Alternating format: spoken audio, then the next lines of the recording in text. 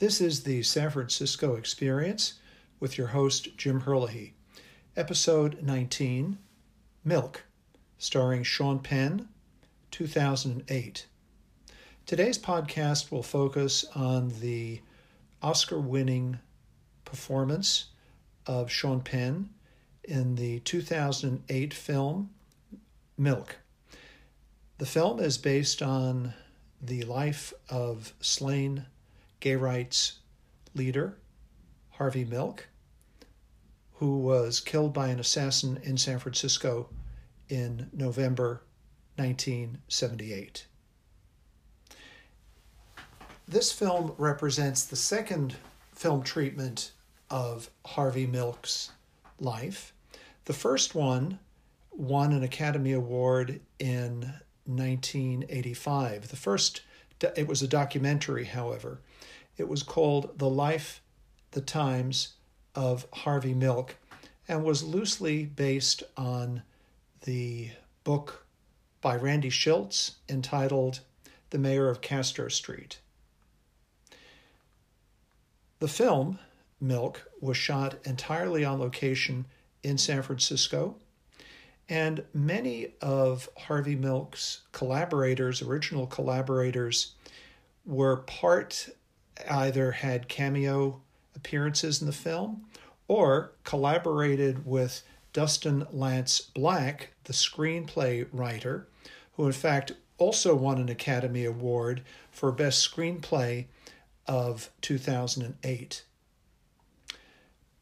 But before we launch into the film itself, let's take a moment to look at Harvey Bernard Milk. He was born on May 22nd, 1930, in Woodmere, New York.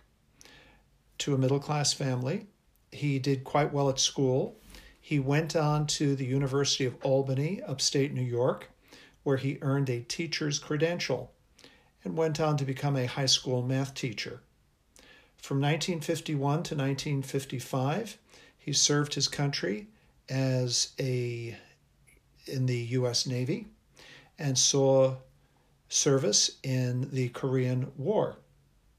Upon returning to New York in the mid-1950s, he resumed his career as a high school math teacher and subsequently decided that business was his calling and went to work as a stock analyst at Bache & Company, where he did quite well. Throughout the 1960s, he was a Republican. He was a Goldwater Republican in the 1964 election, and his partner at the time was also a Republican, brought him to San Francisco, and Harvey had already visited the city of San Francisco when he'd been in the Navy during the 1950s. In any case, Harvey's life throughout the 1960s and early 1970s was focused on making a successful career as a stock analyst with Bache & Company in New York. By 1970, he and his partner, Scott Smith, decided that it was time to leave New York. So in 1972, they upped and left New York and moved to San Francisco to make a new life. At that point, Harvey was 42 years old, and he felt that he had not accomplished a great deal living in New York. He seemed to be a man on a mission. He felt that he had unfinished work, and when he came to San Francisco, he made up for that in very significant ways. So that's a little bit of the history of Harvey. Again, once he arrived in San Francisco, he became a Democrat, and he and his partner, Scott Smith, helped to transform the Eureka Valley neighborhood into the Castro which it is today. They opened a small business on Castro Street called Castro Cameras, and he ran 3 times for elective office. Once in 1975 and 73 and 75 for the San Francisco Board of Supervisors, 1976 for the California State Assembly, and then finally successfully winning a seat on the San Francisco Board of Supervisors in 1977. San Francisco of the early 1970s was a very different city compared to today. Its industrial and port heritage was far more prominent at that time. But the social change of the 1960s and the anti-war movement, which swept across the United States, was also having a profound effect here in San Francisco. There was an influx of newcomers who were transforming the landscape of the city, including its economy, its education, its culture, its business, everything. And into this very changing landscape arrived Harvey Milk, age 42, and his partner, Scott Smith. Harvey almost immediately became active in local politics, and part of his political initiation was working in his local neighborhood, the Eureka Valley. And as I said, the Eureka Valley had been an Irish Catholic working class neighborhood, and as young gay men and lesbian women were moving into the area, buying homes and renting apartments, there was some tension as the neighborhood began its transition from a blue-collar neighborhood, the Eureka Valley, to what it has become today, the Castro District. So his neighborhood activism was his first introduction to San Francisco politics. And once he had developed a taste for that, he plunged into the local political scene very quickly and made a name for himself, promoting quality of life issues and local gay rights platforms. Subsequently, in 1977, he was elected to the San Francisco Board of Supervisors, and at that point, another newcomer to the San Francisco Board of Supervisors was Dan White. Dan White in the film is ably played by Josh Brolin, and throughout the film, there is a tension in the relationship between Sean Penn, Josh Brolin, playing the two lead characters, between an openly gay man and a heterosexual man who was very much a social conservative. This is Dan White. He was a social conservative. He was a Vietnam veteran, formerly a policeman, formerly a fireman. But the two forged a thorny relationship as supervisors, and more often than not, were able to work together on some local legislation, local ordinances to make San Francisco a better place to live. 1978 was a very charged atmosphere for gay rights in the United States. Starting here in San Francisco, there was a local gay rights ordinance proposal put before the Board of Supervisors by Harvey Milk. The gay rights ordinance actually was initially going to be supported by Dan White as a political trade-off with Harvey Milk. Harvey was going to support a pet project of Dan White's in his district, and Dan was prepared to support the gay rights ordinance as a payback to Harvey Milk. At the same time, on a statewide basis, Proposition 6 had been initiated by a very conservative Southern California legislator whose plan was to ban gays and lesbians from teaching in California public schools.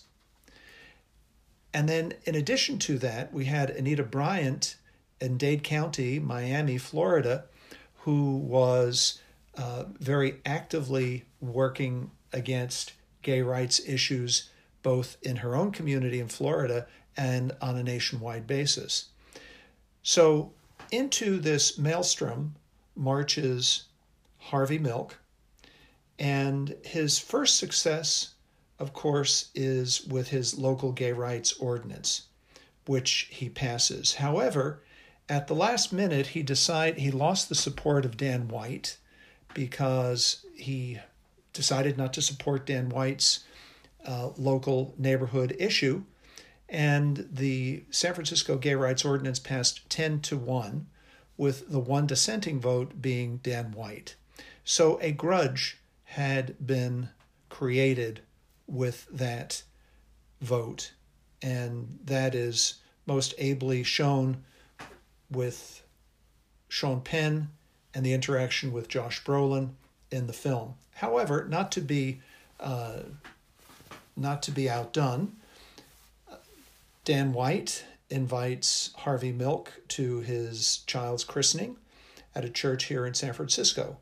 So politics does make strange bedfellows, and that was a relationship which, as I said, was thorny, but at times was productive. Other times was not at all productive.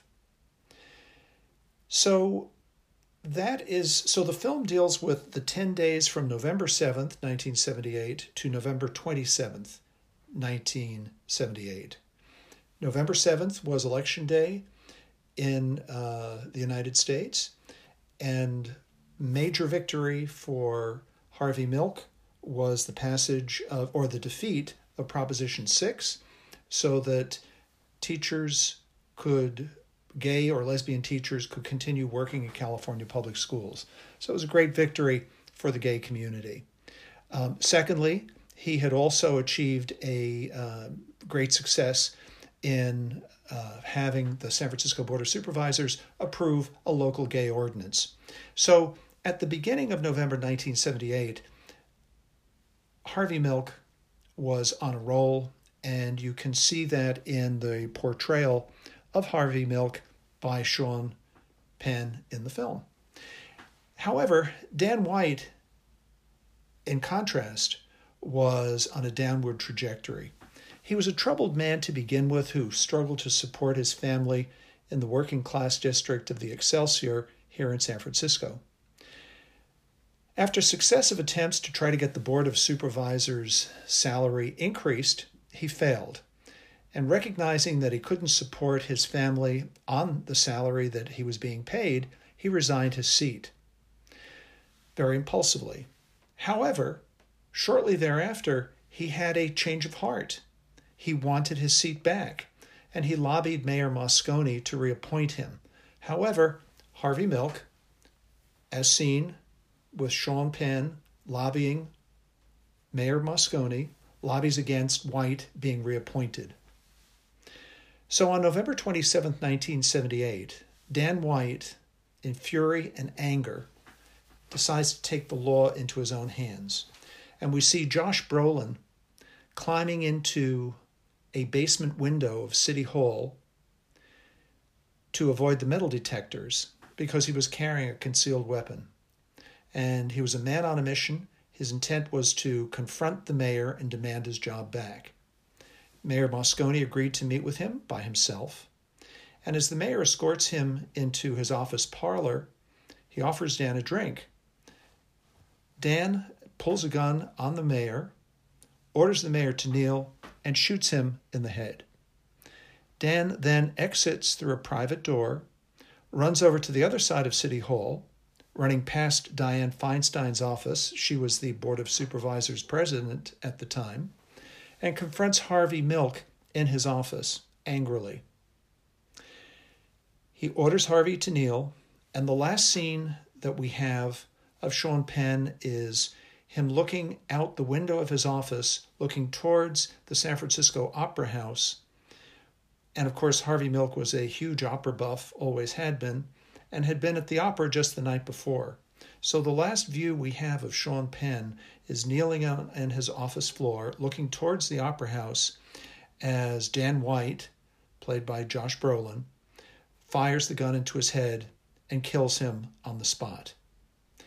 Dan White then fled City Hall, but was later recaptured.